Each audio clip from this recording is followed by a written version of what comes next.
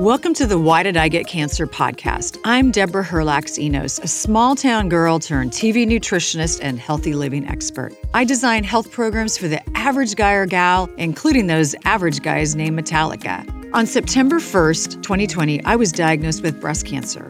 I asked every oncologist the same question, why did I get cancer? But none of my doctors had good answers for me. I wanted answers, and that's why I started this podcast. I want to help you to lower your cancer risk and provide self-care tips for those in the battle. I'm getting answers, and I want to share them with you. What did I take away from today's episode? Something so interesting that I've actually never considered. Dr. Keisha was talking about that there are 4 corners to the puzzle when it comes to having chronic disease like cancer or autoimmune disorder. And she was saying that there's genetics, that's one piece, gut health, toxic load, and the 4th piece is trauma. And that trauma corner puzzle piece greatly impacts the rest of the puzzle. Dr. Keisha was also saying that many of her patients are willing to take supplements or even change their diet or start exercising to impact their health, but not that many people are willing to take a look at trauma. But listen to today's episode and get all of Dr. Keisha's tips on how to recognize and process trauma. Well, welcome to Why Did I Get Cancer, Dr. Keisha. We're also neighbors. So cool. I've heard her on the radio. I've always wanted to talk to you, and now I get my wish. So welcome to Why Did I Get Cancer? I'm so delighted to be here. Thank you so much. Oh, well, we're just going to jump into the deep end, but I want to talk a little bit about your experience. You're board certified in functional medicine. You're an Ayurvedic, am I saying that correctly? Ayurvedic practitioner. You are. And really, you're a trauma expert, because when we don't process trauma, it's got to go somewhere, doesn't it? It does. It does go somewhere. Yes. Yeah. And sometimes it turns into a chronic disease. You also have, most of your practice is autoimmune disorder. Is that correct? It is. Yes. Yes. So on your website, you call trauma the missing piece of the health puzzle. Can you explain what that means? Yeah. When people, my patients come from all over the place. And oftentimes it's because they've been to doctor after doctor after doctor, seen a lot of nutritionists, done a lot of work with physical therapy and, just different medical team people. And by the time they reach us, sometimes they're pretty angry because they've spent a lot of time and effort and money out of pocket. And when they arrive and they read something of mine, they say, oh, like that part I haven't worked on. That's the part, right? This trauma piece. And it is such a big part of trauma is what influences how our genetics upregulate and express themselves.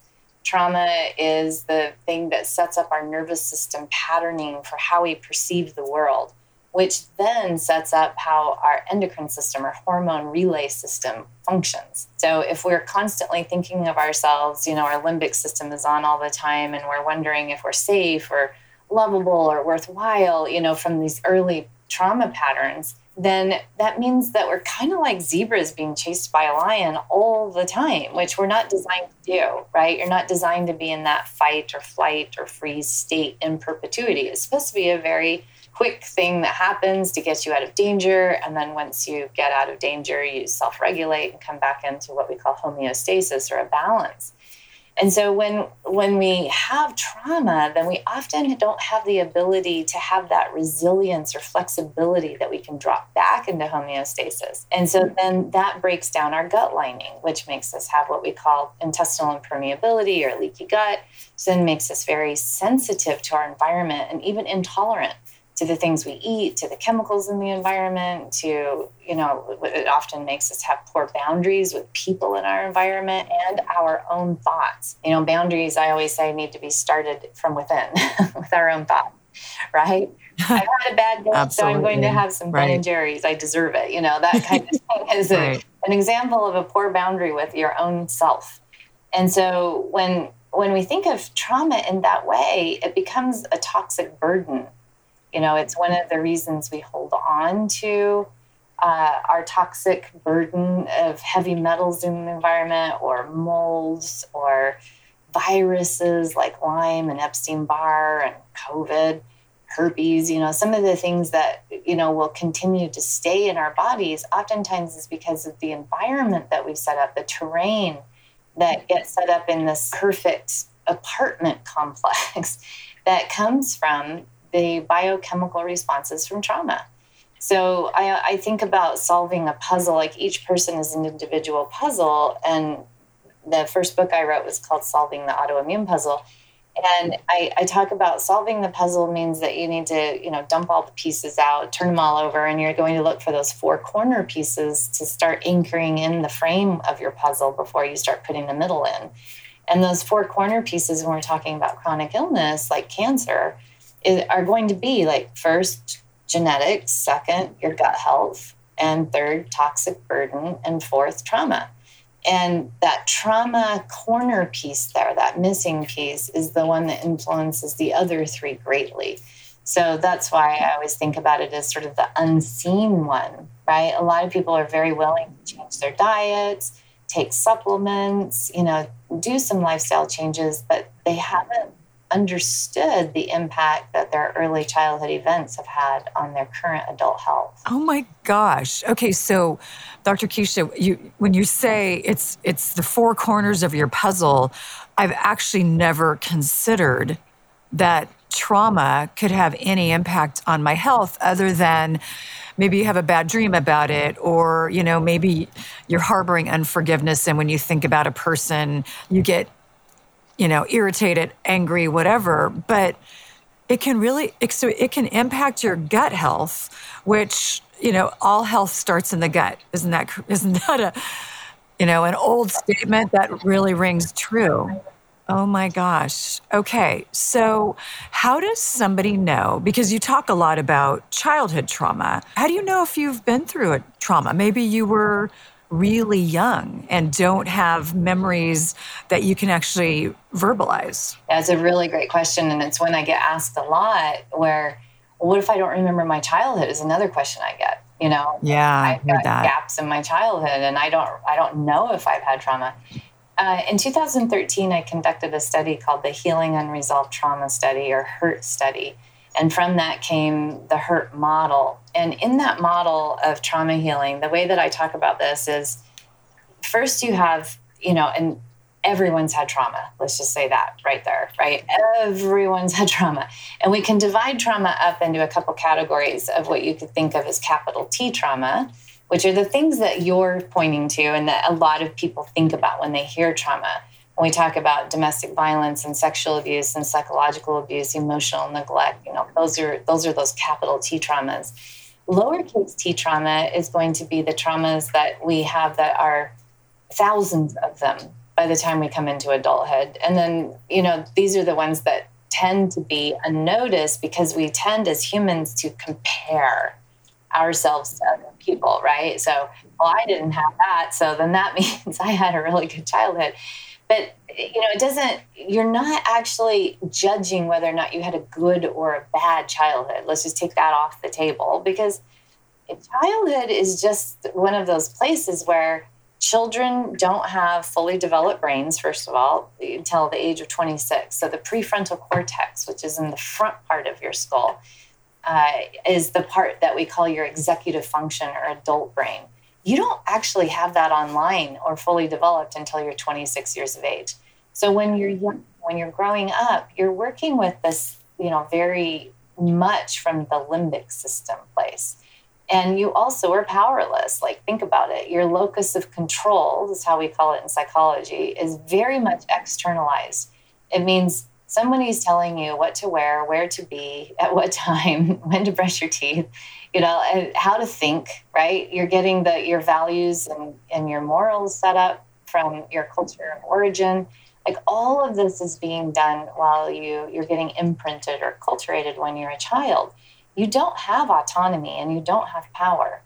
So when you think about this, you're going to have a lot of what are called naive experiences that you've had for the very first time. So as I'm 57, as I'm going through the aging process, I'm kind of fascinated with the idea that, as you age, you also are having last experiences, and you never know when they're hit, right? Like, this may be the last time that I do this. That's an interesting thing. It is, because I'm also 57, and you're right. There are times I think, wow, is this the last time I'm going to, whatever, jump out of an airplane, which I never have, and I never will, but. Well, think about it from the other side where you're a child and you're having all of the firsts, right? And so Okay. all of these first experiences, and some of them are great and some of them are not so great. So an example of a lowercase t trauma could be something like, and maybe you've had this experience. I was a Navy brat, so I lived 21 places by the time I was 14 years old. And I was entering into school systems in the middle of the year all the time, where kids already had their friend groups formed, right? And so, an experience of a lowercase t trauma is going to be just that. Like, where do I sit in the lunchroom? Right. That's very traumatic, right? Oh my gosh. And you had that over and 21 times. Over again, right? Over. Very traumatic. So sometimes when you're not sure where you fit in, because remember that as people, as humans, we're biologically wired to know that if we're put on the outside of the firelight circle of the tribe, then the saber-toothed tiger might eat us. And so that's a really important piece to understand. Anything that we feel rejected in, betrayed, not part of the crowd, not lovable, not worthwhile, all of these are lowercase t traumas. Well, something like, remember the presidential challenge in PE where you had to climb the rope? Okay. Yes. So like you're standing in line waiting for your turn to climb that rope every year. And if you're somebody that can't climb the rope, then that's going to be traumatic. It's in front of everyone else, right? If you are in a spelling bee and you mess up the word that, you were supposed to spell, that can be traumatic. So if you expected that maybe in your family, intelligence or academics is very celebrated, and then you didn't get an A on a test, that can be traumatic. You didn't get picked for the ball team. You didn't get into the part in the play. Like, these are all those lowercase t traumas. Now, which we've all had. You're right. Right? You're right. Yeah, we've all had them. And so I remember doing therapy on a man that was working for a big software engineering company that will remain nameless. and he came in to see me, and he was in his early 40s, and he came in because he was having a problem with hyperhidrosis, which is sweating out his shirts in front of people at work. And he was really embarrassed by it. He would just sweat when he had to give a presentation. And he'd been to see doctors that had told him to go on beta blockers. Another one had given him Botox injections in his axillary sweat glands. He'd been given anti-anxiety medications. Nothing had worked. And then someone told him about me, and he came in. And it was so interesting because when I asked him, and this is where the hurt model comes in, we'll go through it. When I asked him what was the earliest time he remembered being embarrassed in front of people, it was a middle school experience where he was walking through the cafeteria with a tray of food, and he was walking past the table where the girl that he had a crush on was sitting, and he tripped and he fell, and the metal tray went clattering on the floor, food went flying, and the entire cafeteria erupted in laughter. Of course. Right? Of course. Right. Of course.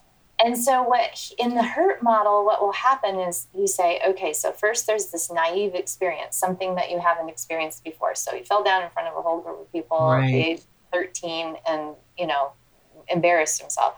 So from that first experience, then comes a feeling. So first you have the experience, then you have the feeling, just right on the heels. And he had shame and embarrassment. But then you're going to have a place in your body that feeling is felt. Okay. So maybe in your gut or in your neck or your jaw or your heart center. And then you're going to have a nervous system response to the feeling. So if it's something like pain or hurt or sadness or anger or panic or shame or embarrassment like that, public shaming, then it's going to be a fast sympathetic overload of fight, flight, freeze. And remember, children don't have autonomy and power. It's always going to be freeze. So he froze, right? And here's that heart rate going and blood pressure's up. And so from that nervous system response, then comes a meaning really fast that you put to it. Because we're always trying to create, like what happened? How do I not have this happen again? Right. What does it mean about me? And because we are in the narcissistic state of life before 26 years old, we're very self-oriented because we're trying to stay alive. We're trying to figure out how to be big people in a world, as little people. Right, when we have no power. Right. We have no power. So it's going to always be self-absorbed, right? It's about me. So he falls down, he has that response. And then the meaning that he made up is, I'm an idiot. I can't be trusted in front of people. That becomes his belief. And then you're going to have, and this is key about the question about what if you don't remember? Okay, so long explanation. But the key is you then create an adaptive behavior to match the meaning and belief you just created. The adaptive behavior is going to be what the wise mind of the child at that time thinks is the best thing to do. And it is in that moment, but not necessarily in adulthood. So for him, it was, I'm never getting in front of a group of people again. Right, because he was trying to basically self-protect. Of course. He never went into another cafeteria all the way through college, high school, grad school. And even at his work on campus, he didn't go into cafeterias. Really? He always brought his food with him, ate in the library. And so invisibility was his adaptive response. Now in his work in his 40s, he's being asked to get up in front of his peers, present his work, and he cannot because his behavior that was adaptive to his belief that I need to remain invisible to stay safe was getting impinged on. So what we did was we healed that little 13-year-old's rupture right there, changed his belief, created a new adaptive behavior instead of going into maladaptive response, which is what you do if you keep looping on that same track that you created in your childhood. Right. So now in adulthood, you get an opportunity to do this process called self-confrontation, where you ask, like, is this actually a good thing still for me to do, right? And you get to reframe and you get to heal that and become securely attached to your inner child. So then he didn't sweat in front of groups of people anymore, right? And so if you don't know your trauma from your childhood, it's okay. You can reverse engineer it from the behaviors you have in adulthood that might not be working for you. So you can just kind of do an inventory of, okay, I get stressed out when I don't know, get in front of people, drive over a bridge, whatever it is. And then you can try to unpack that. Right. So and oftentimes you have to borrow a brain to do that because the same mind that creates the problem can't solve the same problem. That absolutely makes sense. Yeah. Are there people who can, I hate to use this word, but I can't think of another one, who can just handle more trauma without having it manifest in their daily life or in their health? There's a thing called resilience. And so, and we call them vulnerability factors. And so if somebody comes out of childhood securely attached to their parents, having not had big capital T traumas, and having a foundation where a lot of this nervous system patterning was put together in a nice, healthy way, then they are going to be more resilient in adulthood. Okay. Yeah. So it's almost like they were given the tools through their family of origin, where... If they have a family of origin that is skillful, and that's the thing that I usually will use, that word I think is really important, skillful, right? It's not that your family is stupid, it's that maybe they didn't learn these skills. Yes. Right? Skillful means. And so one of the things that I teach people is that, when you come out of high school and you leave home, it's not like you have a turkey timer and that says you're cooked, you're done, all learning is finished. You're actually just beginning, and a lot of the things that you didn't pick up in your childhood maybe weren't taught because also it wasn't culturally given. Right. Our parents had a much different culture than we do today, where all this is talked about. There are podcasts, there are books. I mean, what's the most prolific genre that's sold in bookstores today is self-help. That makes sense. It makes sense. Well, I love that. I do love that. And I've been in the health field for 30 years, and I've never seen such an emphasis on people wanting to be well. And I love seeing that. But I think that this trauma piece, I mean, again, I've been in the health field for a long time. I've never thought that trauma could impact my cancer risk.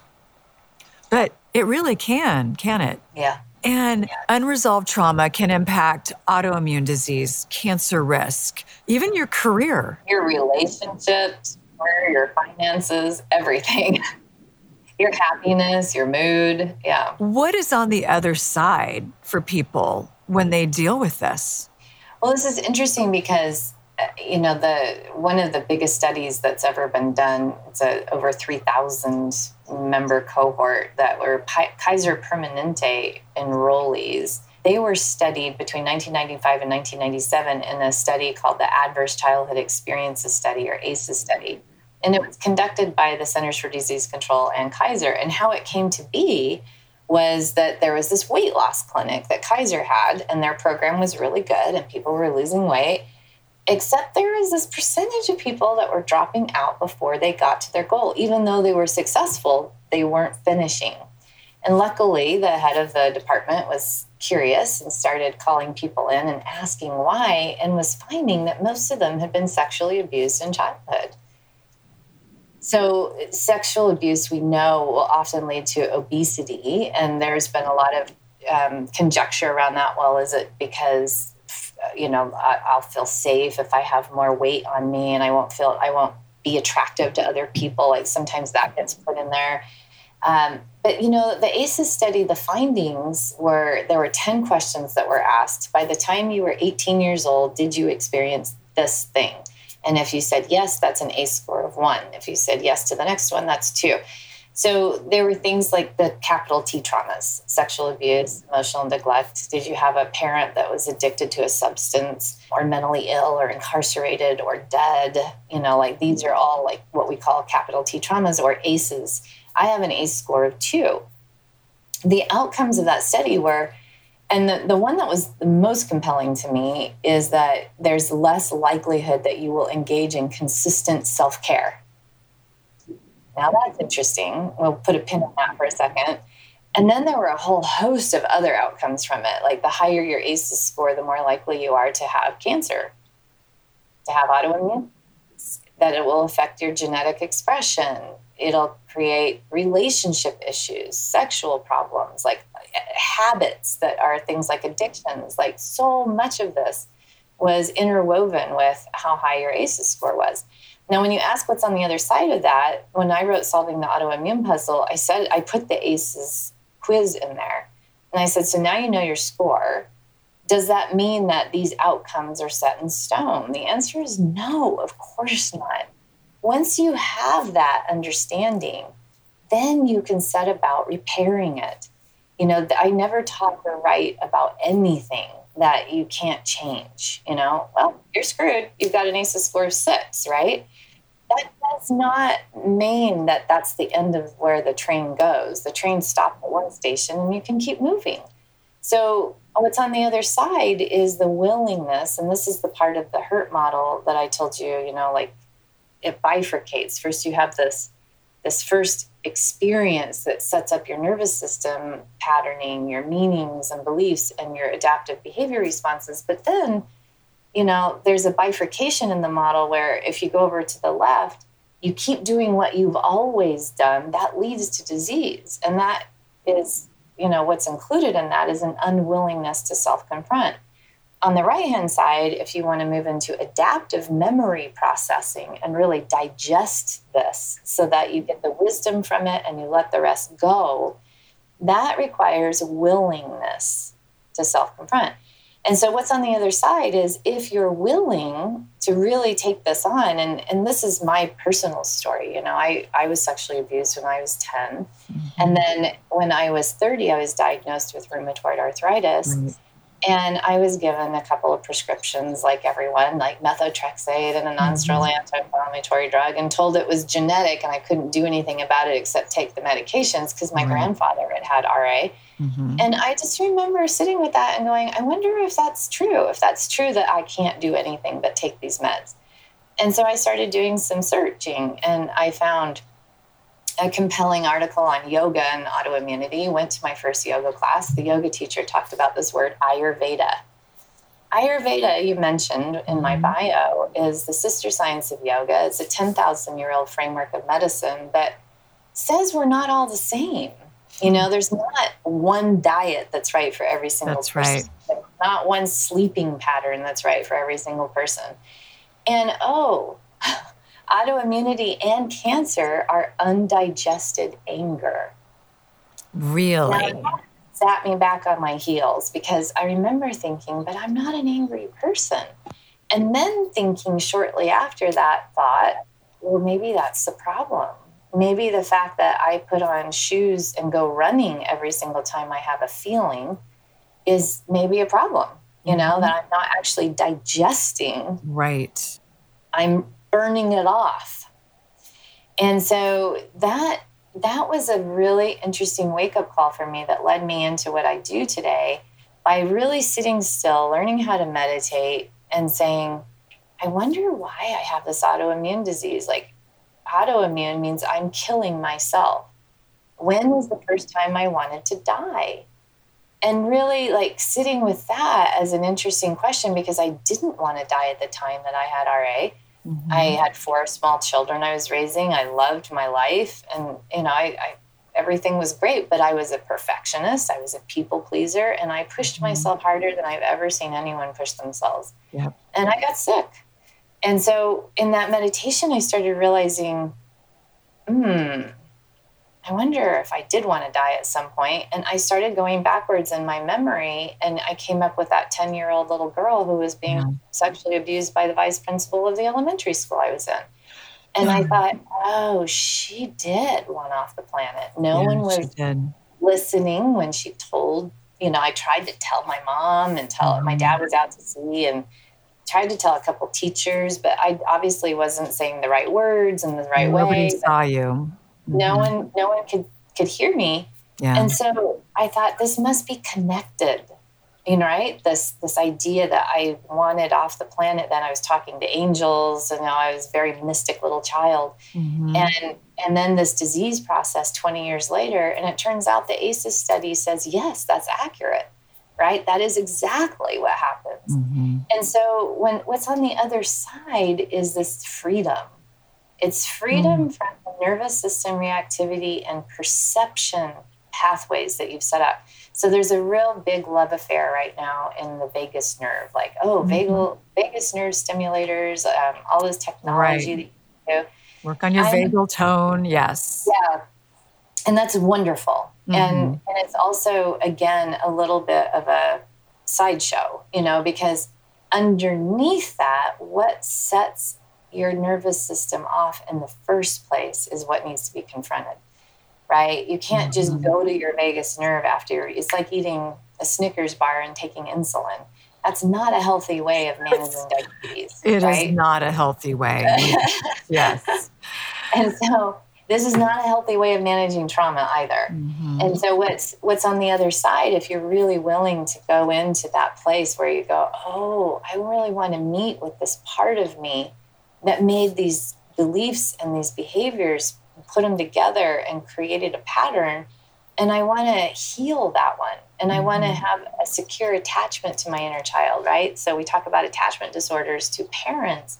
But actually, when you get into adulthood, your work is to become bonded to your own self and not expect everyone outside of you to meet your needs, to soothe you, to pay attention. A lot of people that get chronic illnesses are highly sensitive people. They're empaths, they're intuitives.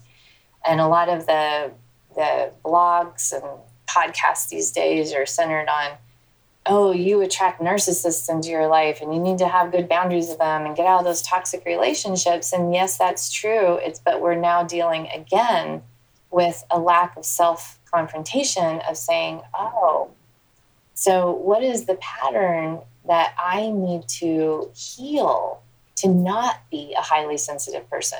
So I can still keep my intuitive abilities, but I don't have to be so intolerant and have such porous boundaries to my environment and pick up these weird, relationship bonds that I've been attracting to myself. And so there's a lot of healing that at the end of the day, when you say what's on the other side, it's liberation. It's freedom. It's freedom from these early bonds that we create inside of ourselves as a really skillful way of surviving that now need to be grown past, expanded, right? And mature, I guess. Exactly. Right. And I think about before cancer, I was an epic people pleaser and highly sensitive person. Yeah, there you go. And post-cancer, I'm a completely different person in that way. And I look back and I can actually now say, I am so grateful for cancer. Yes. Because it was the trigger that I needed to make some changes, to take a look at my life, my interactions, my relationships, and, just my pattern. Yes. And change that. And of course, that didn't happen overnight. And that's not what you're talking about here. No. What you're talking about is take a look, what's not working for you? Where do things seem to fall apart? And I'm not an expert, but I'll throw this out. If you see there's places in your life where things are falling apart, you probably need to push the pause button and take a deeper dive as to what's going on there. Exactly. I mean, I got breast cancer 10 years after I reversed my rheumatoid arthritis, which I was able to do in 6 months. I never took those meds and it's never been back again. Right? Oh my gosh, that's and amazing. Then I was diagnosed with cancer 10 years later after my son, who had come home from college, sat me down and told me that our neighbor boy had sexually abused both of my sons in their childhood. Gosh. I mean, you can't even imagine the level of despair and devastation and shame that I had for letting that happen on my watch. I was diagnosed with cancer 4 months later. And when I saw the tumor on the ultrasound, I was like, I know where that came from. And I knew what it was. It was self-loathing, self-hatred, self-recrimination. And I knew what I had to do. I said, give me a month and then I'll be back. And I did this intense trauma work of self-forgiveness. And Deborah, I can't even tell you how much I did not want to forgive that 40-year-old version, she was in her 30s when it happened, but of me. And, and it is a form of abuse to say at the age of whatever you are, like if I were to take my 57-year-old self, look at my 30-year-old self and judge her for choices that she made, that's abusive because you're doing it with information that one didn't have, right? It took me it was awful. But I finally got through and I did it and I finally could forgive myself and my tumor went away. Oh my gosh. That's a miracle story. It is. But it was so clear what it was from. I mean, I could see it pulsating. It was right over my heart. I knew it was like, I was so angry with that woman who had let that happen to her children and hadn't protected them in the way that she had wanted to be protected and I'd let the same thing happen. And so I can't even tell you how hard it was. And when I finally was able to forgive myself, which my children forgave me pretty rapidly. Mm-hmm. It was you forgiving. It was me forgiving. So that's the hardest work I've ever done. So much easier for me to forgive the vice principal who molested me, but not myself, right? And so that is another thing that a lot of cancer is made from, is resentment, loathing, hatred, a lack of forgiveness. And so that's a big piece in my doctoral work. In the study I did, forgiveness was one of the interventions that, and there's certain, I'm kind of a forgiveness expert now, but there are certain personality types that are less willing to forgive. There are all these different barriers we have to forgiveness. We get confused about what forgiveness actually is. It doesn't mean it's reconciliation. Forgiveness and reconciliation are not the same. Mm-hmm. That's right. And you have to engage in forgiveness if you're going to get well. because resentment is the most toxic chemical that is manufactured on this planet, and it is not made by some corporation dumping it in the air, water, and soil. It's made by us. Yeah, and I talk about that a lot on this podcast, that I really battled unforgiveness in my life. And I had to do a lot of self-reflection after my diagnosis, and I knew that I couldn't, this is not my quote, but I knew I couldn't heal in the same environment that made me sick. Yes. So I had to really clean things up. Yeah. Oh, yeah. Mastectomy is so much easier than doing that. It was honestly easier probably to get a mastectomy than to actually think, okay, here's my list of people I need to forgive, and I'm at the top of the list. So much easier.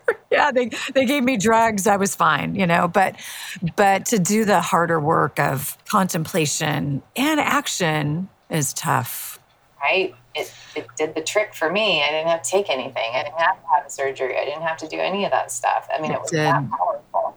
It was that powerful. And I'm not saying the rewards that are is huge. What will happen with every single person. That is not true. Everyone's a puzzle. You're all unique. But that happened to just glare at me from that ultrasound. I knew, like, it just spoke. So, Dr. Keisha, this was an incredible amount to unpack today. So what I'm going to do is have a lot of information in today's show notes, because people need to know that there's a place that they can start.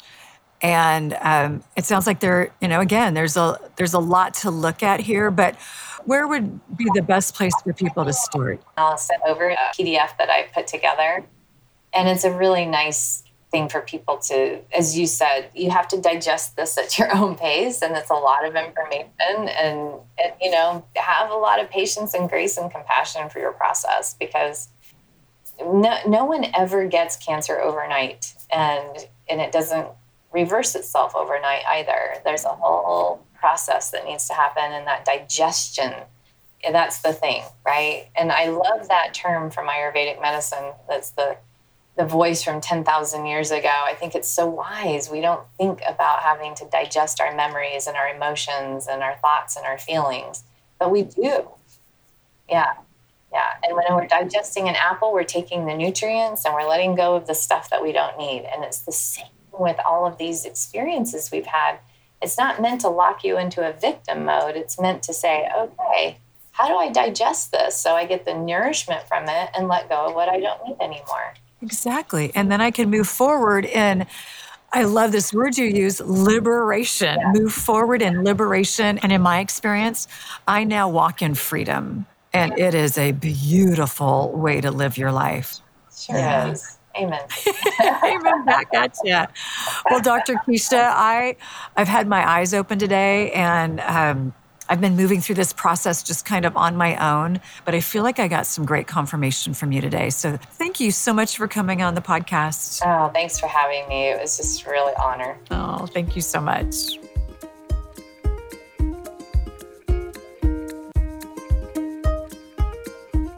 I love my cell phone. I love my AirPods, I admit it. But what I don't love is the radiation and electromagnetic frequencies that are coming out of both of those things. So all of a sudden, I got this ad on Instagram about this product called WaveBlock. Honestly, it seemed too good to be true.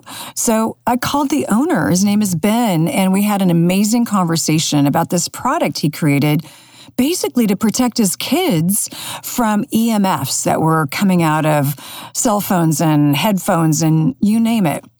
He explained the whole process to me, how he took it to Europe to get it tested, and how it really can block the EMFs that are coming out of our devices.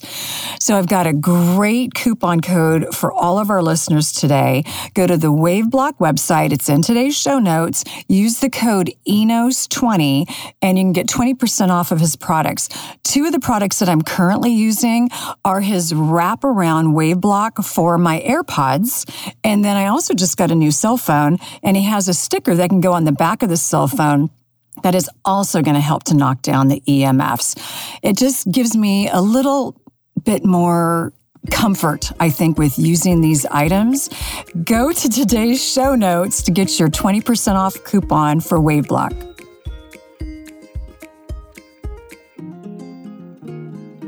Thank you for joining me today on the Why Did I Get Cancer podcast. I've got my shopping guide for all of my cancer self-care items in the show notes, along with information about today's guest and our show sponsors. And don't forget to subscribe to my podcast so you never miss an episode. Keep in mind, I'm not a doctor. I'm just a gal that got diagnosed with cancer and wanted answers. If you need medical advice, please be sure to consult with a medical professional. And thank you for listening.